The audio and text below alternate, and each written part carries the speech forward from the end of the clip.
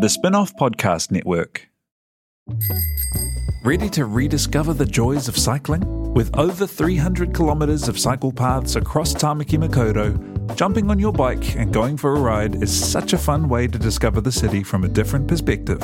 Cycling is getting more and more popular across Auckland, so now's a great time to join the hype and give cycling a go. Head to at.govt/cycling to find your nearest cycleway today.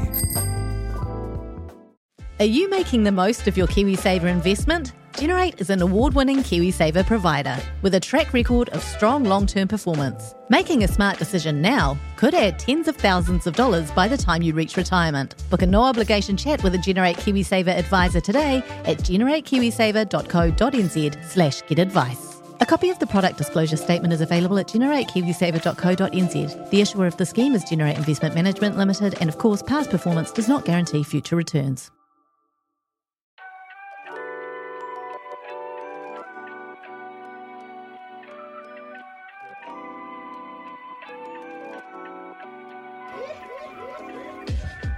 Tēnā koutou katoa no mai haramai ki Dietary Requirements, the Spin-off's food podcast. We're here to talk to you about the cultural, social and political role of food in Aotearoa and break bread with some of the buzzy people in the local scene. Ko Simon Day tēnei, and as always, in the studio with me today is Alice Neville, the Spin-off's food editor. Kia ora, Simon. And Sophie Gilmore, New Zealand's best home chef. Thanks, eh? I love it. She looks up at me like, what the fuck is he going to say What's this he going to time? say this time? What incorrect tagline is he coming up with this week? We've Food got a boss. really special episode for you today. A little bit experimental, a lot of hard work for our homie Tahi on the boards. We went on a field trip to Kingi, the seafood-focused restaurant on the ground floor of Hotel Britomart, and had a cooking lesson from head chef Tom Hishon. And we're shown around the prep kitchen, their new space, their new event space on the first floor, the libraries, really, really stunning. And we also got to look into, I think I named it the Fish Library. I thought that's what it was called, but you can claim that. I'll claim it. I came up with it on the spot. God, it was good. Which was a really, really beautiful vision into the care and love they have for their produce, but we will talk about that later. But before we do, a little bit of shameless self-promotion. It's August, and that means Visa Wellington on a Plate is in full swing. And this year, Dietary Requirements is an official participant. On August 15, we are hosting a live session of the podcast at Parrot Dog's brewery in Lyle Bay, one of my favourite spots to have an afternoon beer and some food. We'll be there from 3 till 5 p.m. doing a couple of sessions. The first is a chat with Matt from Parrot Dog about their 10 years in the game. Their 10th birthday happened just last month, I believe. Mm-hmm. And then we will be talking about the future of hospitality, taking an issue that's sort of been really big at the moment and looking at where the pain points are, what some of the solutions are, and what the future could look like. It's going to be really, really fun. It's free. Show up, bring your mum, bring your son, and have a really nice afternoon with the three of us. Bring your dog. We'll be signing autographs. I'm looking forward to it. I think it's going to be fun. Same. And we got 3 days in, or I've got 3 days in Wellington. You have more? I've got like 5 days in Yes, good old Te girl. Whanganui Atara. Yeah, I think I'm going to just snatch 48 hours. Yep. But I'm going to give it everything. It's Beervana weekend, so it's a perfect hair of the dog. Is come have a beer at Parrot Dog and listen to us talk shit. So I really, really enjoyed the trip to Kingi. It's not often you get to hang out with a really great chef in such close proximity and learn about their craft. And I learned so much from like start to finish, like where the fish come from, how they look after it, how to cook it well. And it was just really fun. I reckon it was also such a good example of how the story makes you like the restaurant more, like the people behind it, their philosophy. Because I've been to Kingi and I enjoyed it, but after spending time with Tom and understanding more about what they do and tasting that flounder dish, I'm absolutely dying to go back. Mm. Yeah, I've interviewed Tom before, a few years ago before Kingi existed, about his philosophy around sustainability, particularly with seafood. And Yeah, he's a very knowledgeable and interesting guy to talk to about that stuff. I found him quite a calming influence as well. Yes, he's got quite a zen. Totally. Well, the industry is really hectic at the moment. Yeah. Like there's a massive staffing crisis, and everyone I see is feeling like stressed and overwhelmed. And Tom just felt really calm. Chill vibes. I think he was at his best in that environment as well. Yeah. Chefs can be a little bit guarded or a little bit apprehensive about hanging out with the media.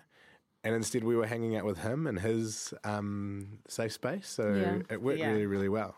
I mean, what a space as well. So beautiful. So cool, yeah. So we started in a chiller where Kingy hangs and dries all its fish.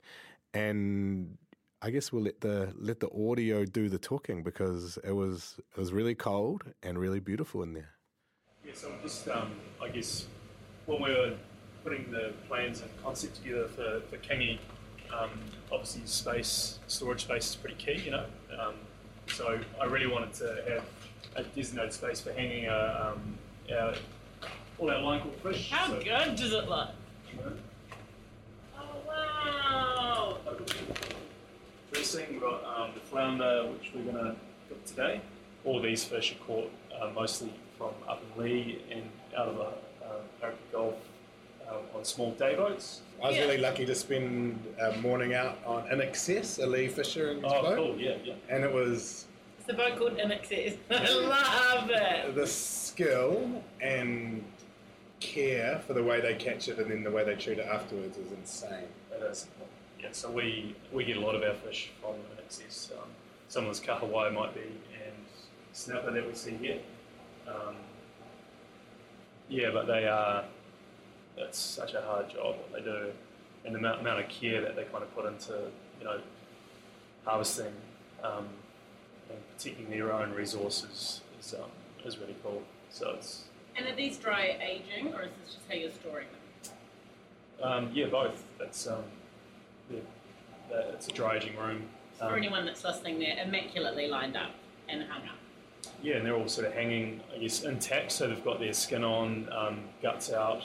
And what that does is it's sort of like if you were, I guess, dry aging a piece of, you know, like a quarter of a cattle beast or a lamb.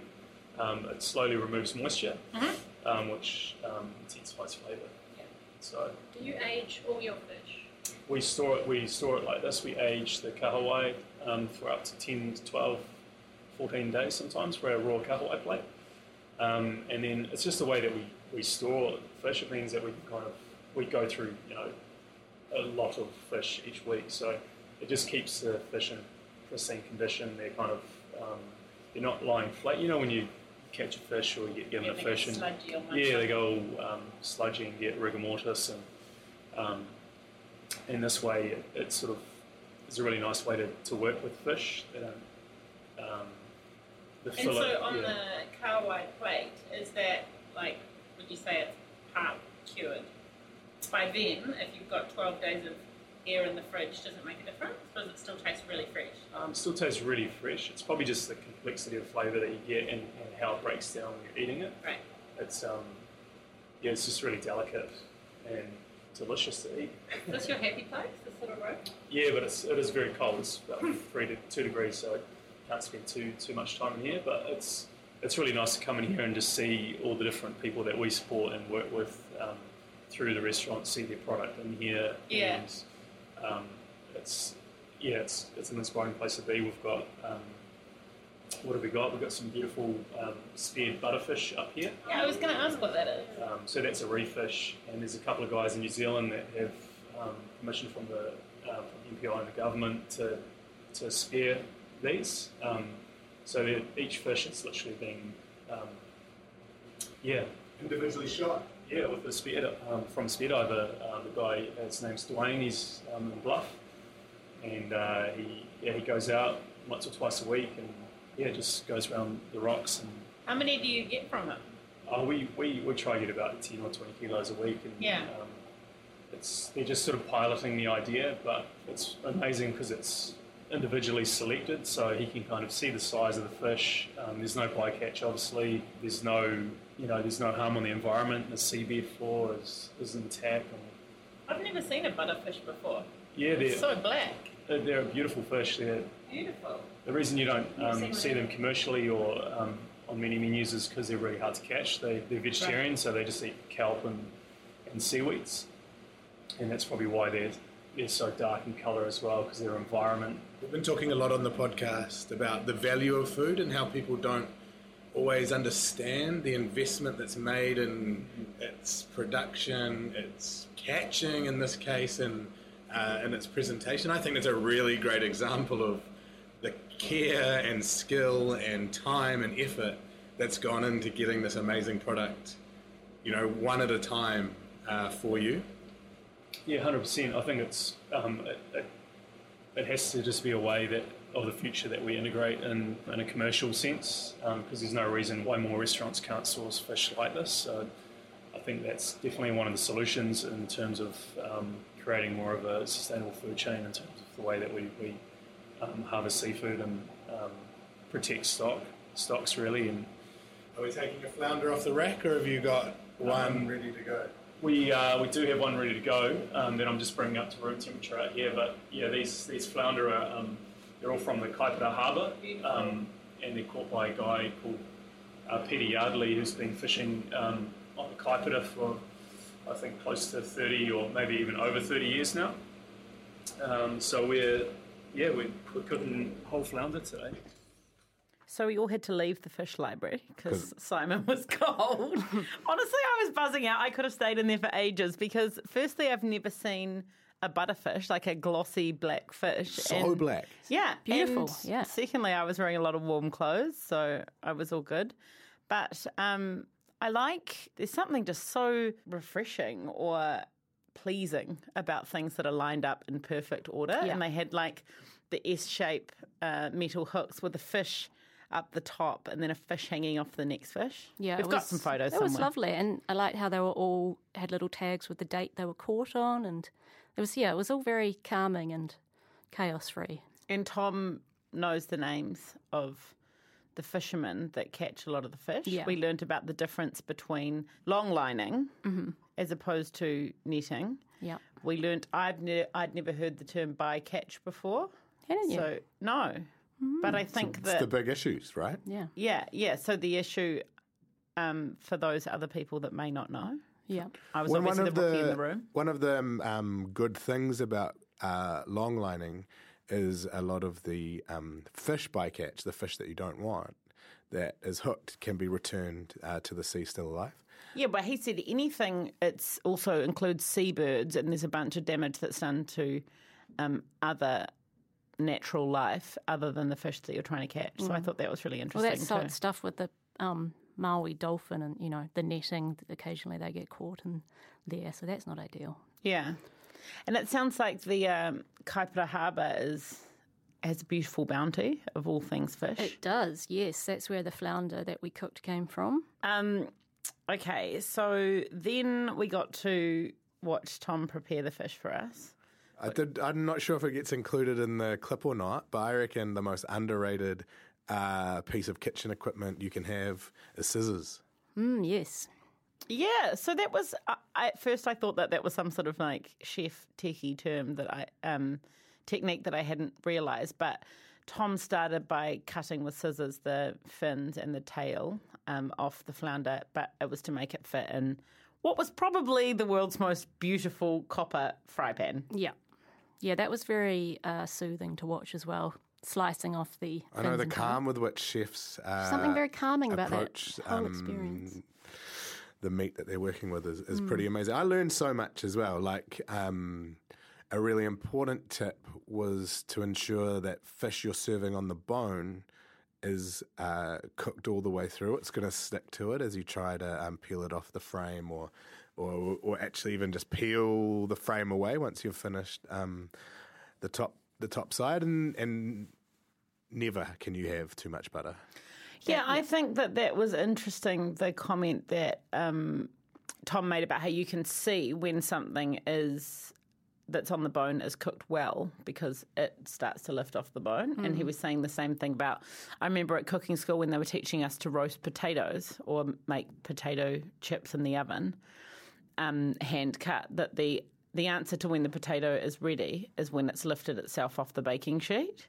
So there's a bit of an exercise of patience because then you get the best end result.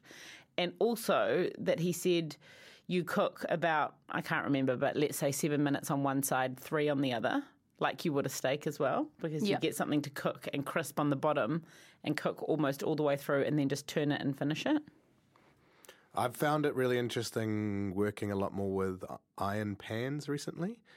It feels like your steak might have stuck, or your chicken thigh is stuck to the pan, whereas you're so used to just sliding around on Teflon.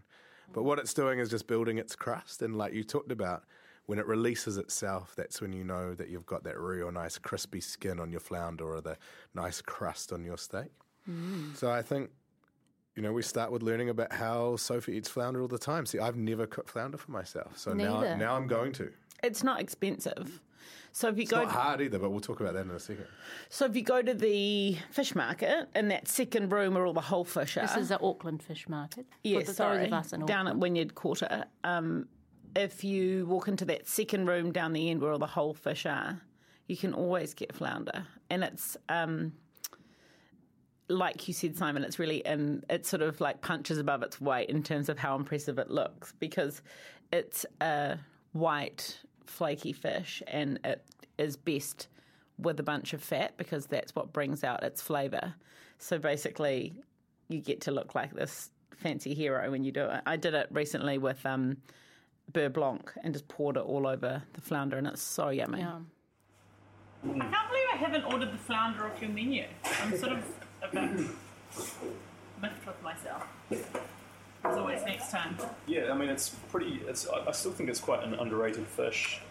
People maybe just being scared of how to approach a flounder. And I think that's kind of what we try and do here is educate people about, the best way to eat it. And my dad used to flour and fry flounder for lunch at the weekends. It's like my mum cooks the rest of the week, but it was like Saturday, go to the fish market, get flounder, flour it and fry it. But I actually haven't really seen it cooked many other ways. Well, it is being a delicate flesh. It loves fat, so the way we'll cook it is in a pool of foam and butter. Now you're talking. Yeah. It's one of my favourite. Like if there was a dish that I'd probably at last supper, it would be a whole flounder with some sourdough. Yeah. And it's super approachable to cook at home. And everyone's got, if you don't have a big enough pan to cook the whole fish in, you can always, roast it in a really hot oven as well. Oh, can you? Yeah, so at Kingy, we cook this whole in the wood fire oven, and then the condiment that we're putting with it is the foam and butter with Burn Noisette, and we do that with crispy capers and curry leaves, and then a touch of lemon as well. Which is it's just a riff on a classic really. Everyone's had flounder with capers and butter, but with the curry leaves it kind of just gives it a different profile and nuance. Curry leaves with the butter is just it's delicious. Would you say one medium flounder feeds 2 adults? Yeah, I think so. Pigs in my house. Well, I think it's being a whole fish. There's meat, throughout in the head and around the wings. So. I would say 1 for 2 is a good amount. If you incorporate a couple of side dishes or some bread, but people come here all the time and just order a flounder for themselves. And I find myself eating a whole flounder to myself. Yeah. And do you serve it with? Would you eat it with acid yourself? Like I like it with a salad that's got vinegary leaves or something that a bit acidic as well. Yeah, I think something to cut the butter is pretty important. Lemon juice does the trick, probably. Yeah, a bit of lemon juice or, just a crunchy bitter leaf salad, some veggies. It's pretty versatile, some people have it with fries and go pretty full noise on it. It's quite a vibe with shoestrings. Yeah. And in the other direction, I feel like I'd have an equally buttery Chardonnay to go with it. Mm. Yeah, loves a buttery Chard. Or a freezing cold beer. Yeah. Yum. And why did you trim the fins? We don't generally trim them, but again, we do them through the wood fire, so we cook them on a flat tray. But today we're going to do them in the to make it in a pan. So That would be the only reason why. And it does make it easier to turn as well. So if you're doing it at home, it's just to work with it. It's probably a little bit easier. So Tom cut off the fins and the tail with scissors. I think an underrated kitchen tool. Sophie actually taught me the best way to carve a chicken is to cut it into quarters with scissors. Yeah, I mean, most people don't have poultry scissors, but you can just use good kitchen scissors, can't you? Totally, yeah. Also, how you've cut the tail off, when I've been doing it at home, sometimes you leave it on to make it look beautiful, and then you go to flip it, and you're left holding the tail, and the fish doesn't flip properly. So it's probably good to get it right. Yeah, and it does really look beautiful when it is whole, and it's and all the fins kind of crisp up and that. But I think if you're a first time flounder cooker at home, then you can trim it up. Yeah, it's and that's easy. Us, right? 3 first time flounder cookers. Oh no, you've done it. Sophie's in it. I cook flounder quite a bit for some reason. I've never done it. I think serving up a whole fish to guests it just looks so impressive, no matter what it is. See, I thought as well, and Sophie and I are about to have a debate, that it looked really easy to cook the flounder whole. Sort of Tom goes olive oil, fish in, pushes it down, gets the skin side really nice and crispy, flips it, pushes it down, gets, cooking through on both sides, and then dumps a whole lot of butter, a bunch of capers, and some curry leaves. That's what it looked like to me. Yeah. But is it the same way that, Roger Federer makes tennis look easy? I think, cooking a Scotch fillet perfectly looks quite similar to that, but how many times do you get a perfectly cooked one? Basically only in a restaurant. Oh, fuck that. I have Scotch fillet mastered. I'm super proud of how infrequently I overcook a piece of steak. Okay, what I would say is that there was more technique to it than perhaps how it looks, because yes, everyone can go through those motions, but the timing of it's really important. So he rubbed the fish skin with olive oil, and then he fried it for about 7 minutes, and he was pressing it down to make sure that the skin was frying. So we get that. And then he flipped it over. No flour required. So that's actually harder than flouring it and then frying it, because then the flour is what makes it crunchy. Then once he turned it over and added all the butter, he waited for the butter to melt, and then he waited for the butter to froth, and then he basted the fish with it while it was frothy. Oh my God, the sound. I just love the sound of the butter relative to the hard, cackle of the olive oil. It was like this warm, bubble. Well, the butter goes from solid to liquid to frothy to browned. So then when he hit that beurre noisette, the brown butter stage, is when he then added the acid, and the acid was the lemon juice. No, not lemon juice. He put capers and caper brine in. He put lemon in, No caper brine. And then that kind of emulsifies with the fat that's left over. So you probably just, if you tried to do it at home and fucked it up, you'd probably just get a watery sauce, which would still taste delicious. Yeah, we are running the recipe on the site, so keep an eye out. Yeah, I reckon that beurre noisette would be easy to fuck up. I reckon I'd fuck that up. But, it's just butter. Maybe it's still... You have to watch it, and like Tom said, you have to listen to it. Yeah. Segue. Let's let the listeners listen to the bubbling butter. Yes. Yeah. Cool. I'll heat the pan up. Cool. So I think just to start off with, we're just going to rub the flesh with a touch of oil, and then give it a nice sort of heavy crust of flaky sea salt. What sort of oil is it? That's just olive oil. We do a lot of cooking with olive oils. I really like the flavour and also the colour that you get with it on fish. So the beautiful sort of yellow hue to the belly, the speckles. So this is a yellow belly flounder, right? That's right, yeah. How many different varieties do we get in Auckland? I'm not sure how many different species there are of flounder. I know there's, off the top of my head, there's about 4 or 5. I was cooking flounder in a high country station in the South Island the other day, and it was the same variety. So I guess this is the most popular. Yeah, totally. Yeah, that's right. You can get it from right up north to the bottom of the south. But I think in terms of the Auckland fish market, the Kuiper is where most of it comes. think it's the largest. It's one of the largest harbours in the Southern Hemisphere. Is it? Yeah. I was talking to one of the fishermen earlier today just to kind of do a bit of fact checking, and he was saying that each high tide, or each tide, the equivalent of 2 square kilometres of water goes in and out the channel, which is nuts when you think about. What 1 square metre of firewood looks like. It's like a trailer full of firewood. Yeah, that's 2 kilometres of water. Yeah, 2 square kilometres. Square kilometres, yeah. Right, yeah, so we flip it up. Wow, that's quite the glug. Yeah, we start off with a little bit of olive oil. We'll just sort of slowly warm that up. About how long do you do on each side? Yeah, I reckon a couple minutes on the first side. Yeah. I always seem to go longer on the first side, and then, as a rule of thumb, like 70% on the first side and then 30 on the other. It's a good tip. Anything like with skin. Technique. Yeah. And then you get a really beautiful kind of, caramelization and colour on that first sort of presentation side, or.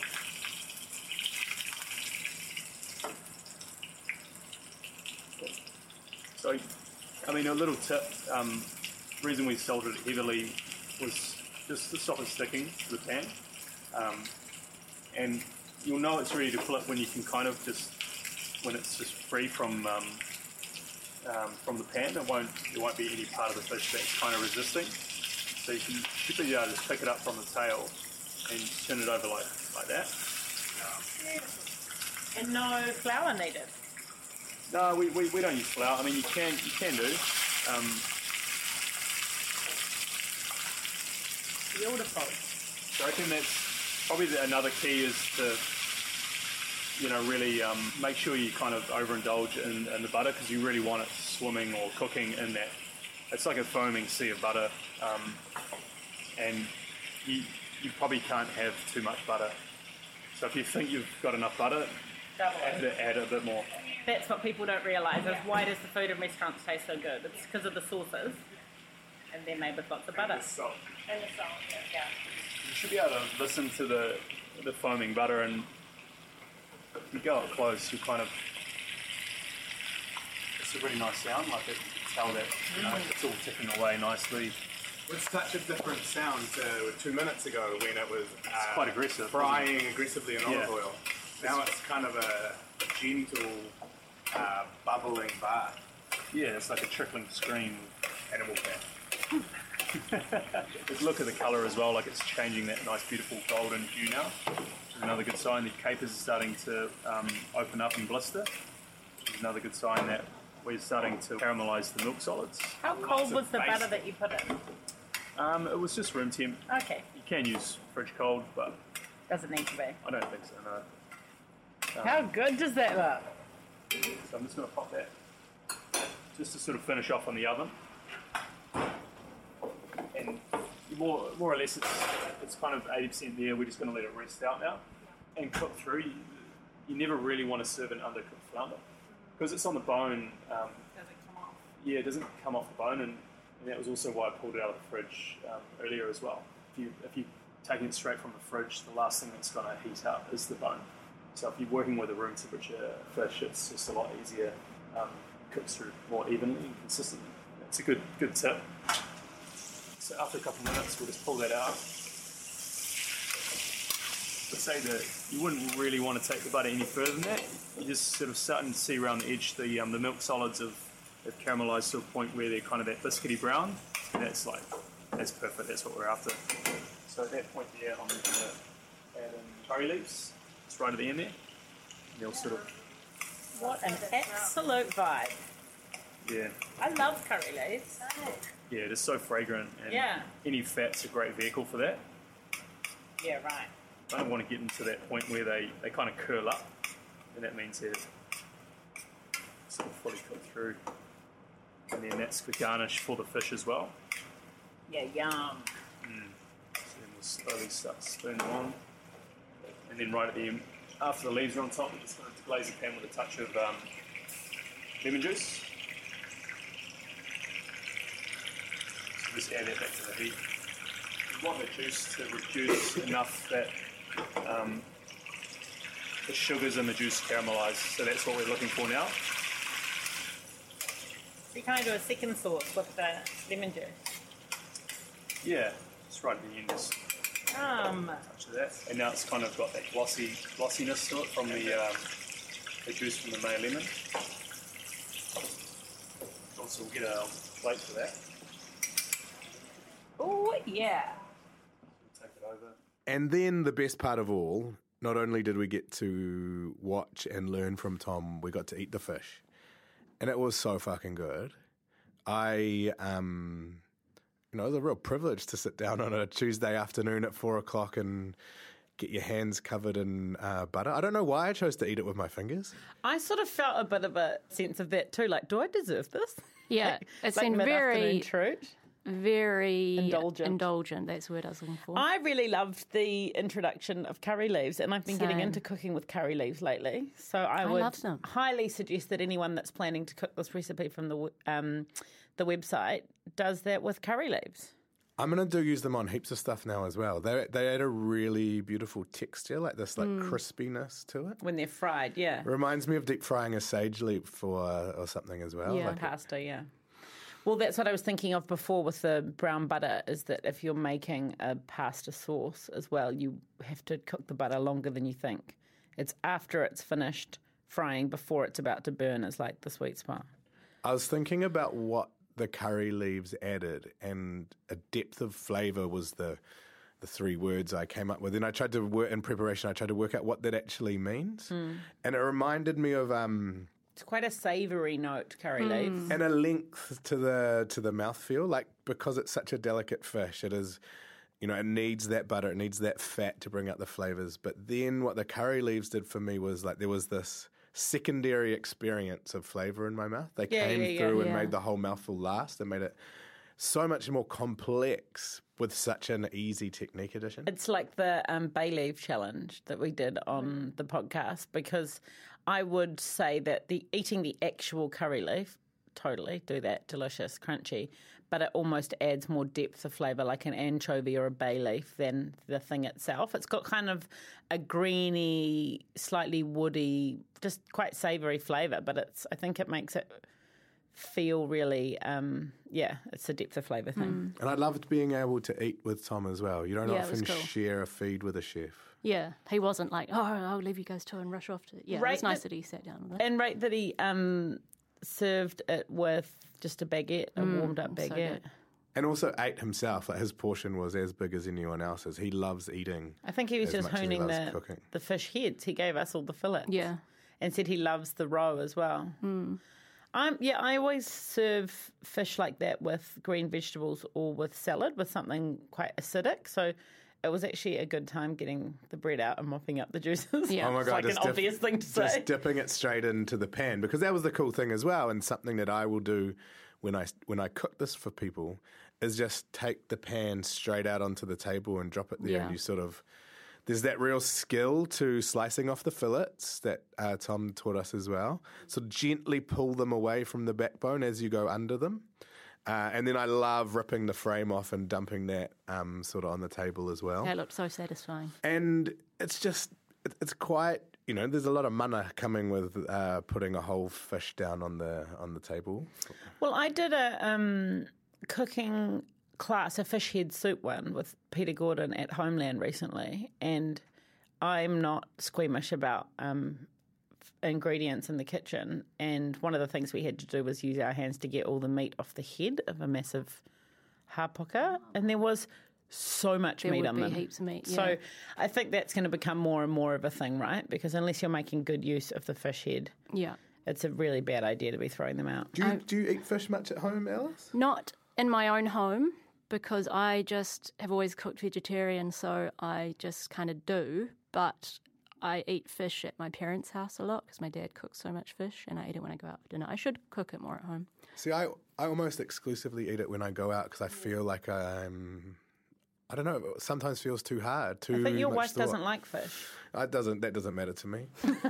I'm pretty sure that would be a reason you don't cook it much for dinner, though, right? She can just have the salad. Speaking of the fish heads, I recently gave Ginny Grant, who's been on our podcast before, who's a food writer, 10 snapper frames from my dad. And she was just going to make heaps of stock, but she was like, oh my God, there was so much meat on them that she made all this, she made a fish head terrine and deep fried wings, and then had me around for a fish feast. I think it's it's topical for me because I've decided to eat more fish. It's quite easy not to, because I don't go to the supermarket a lot. And if you do go to the supermarket, you'd have to be eating the fish that night, really. Yeah. But you can. Supermarkets are getting really good at providing much fresher fish. Well, and you can ask them. Wortley Fisheries.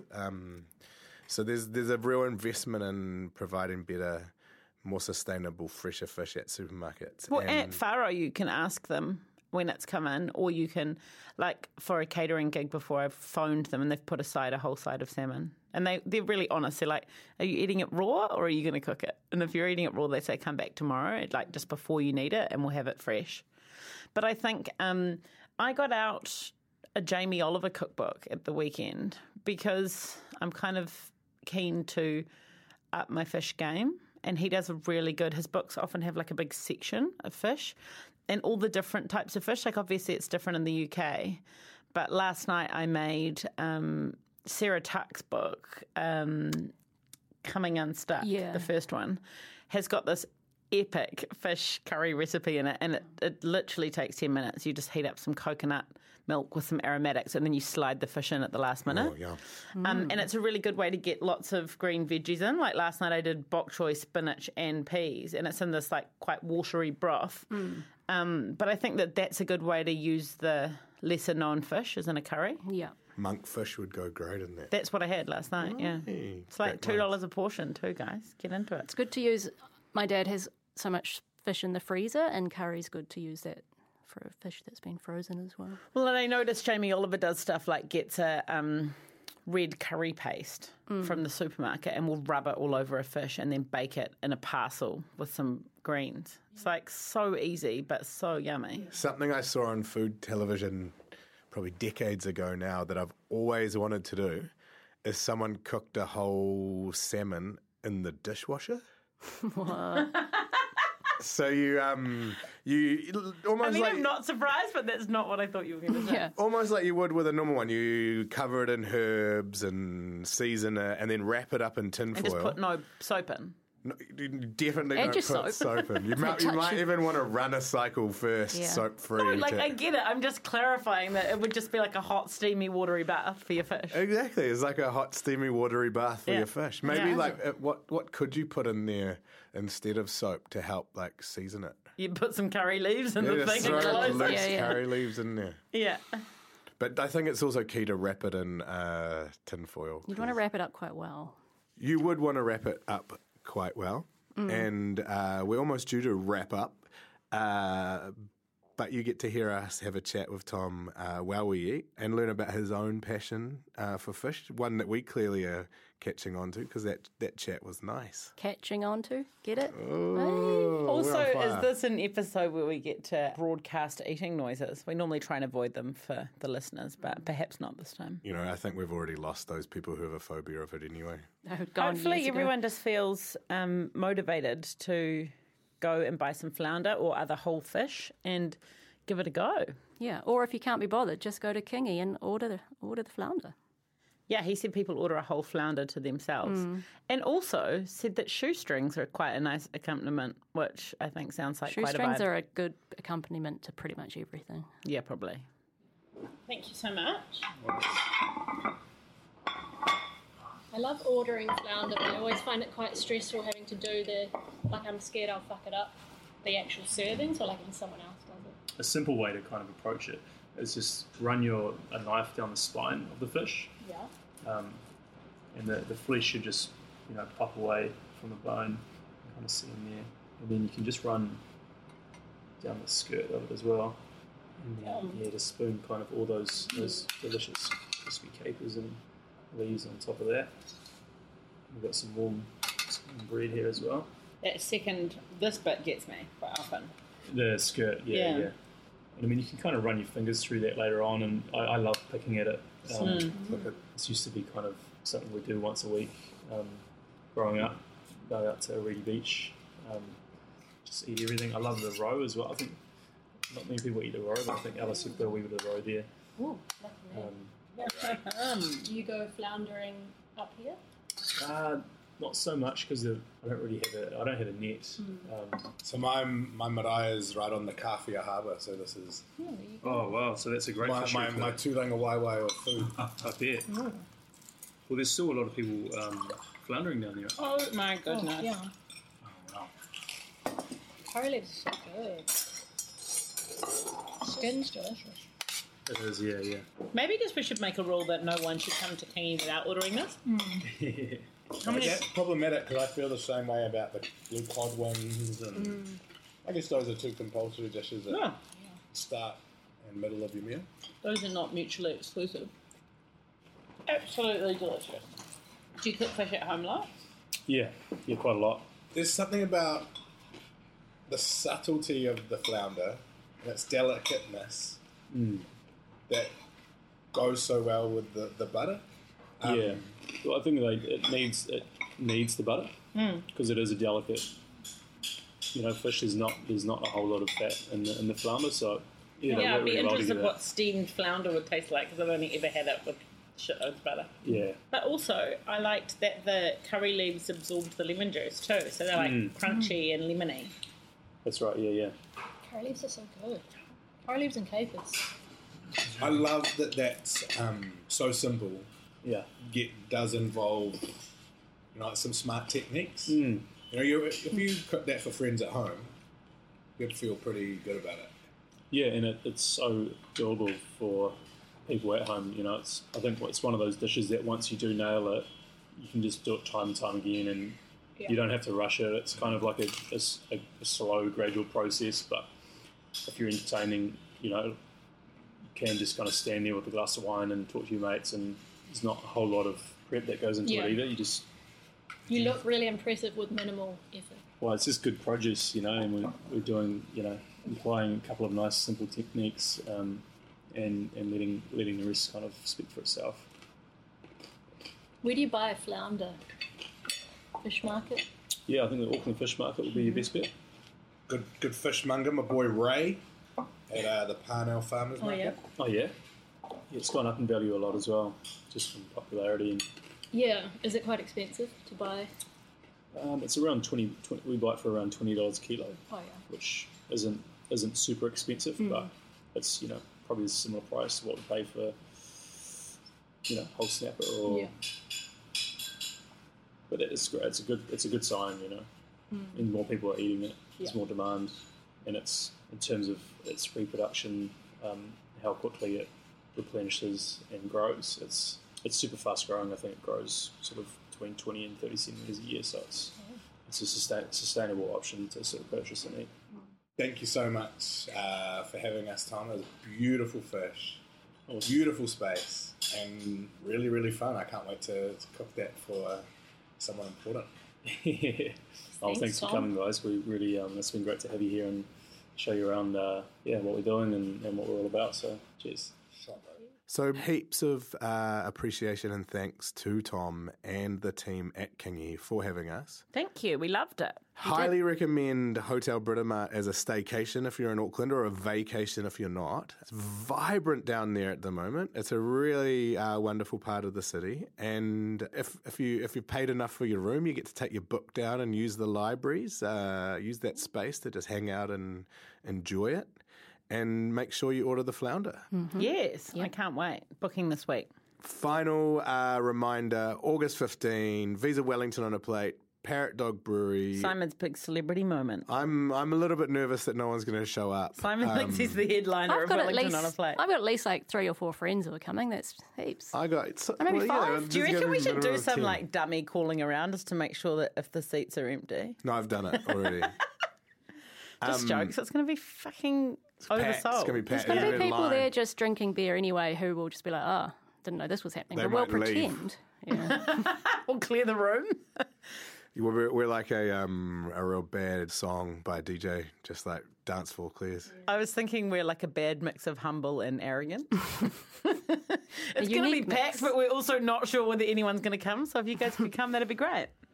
I'm definitely not very humble. But as always, it's been wonderful to talk to you. Thank you for your help, Tahi, on both the field record and looking after us today. Thank you. Sign up to Spinoff members. Subscribe to all the Spinoff Podcast Network's podcasts. Shout out to Has Beats on our intro and outro music. And we'll see you all in Wellington on August 15. Sophie hasn't booked her flights yet. They're still cheap, apparently. It's not too late to fly down to see us. Or up, if you happen to be in the South Island. Alice, you're so aware of all these things. Such a beautiful editor. It's great. It's nice. Thanks, guys. Thanks, guys. Ka kite.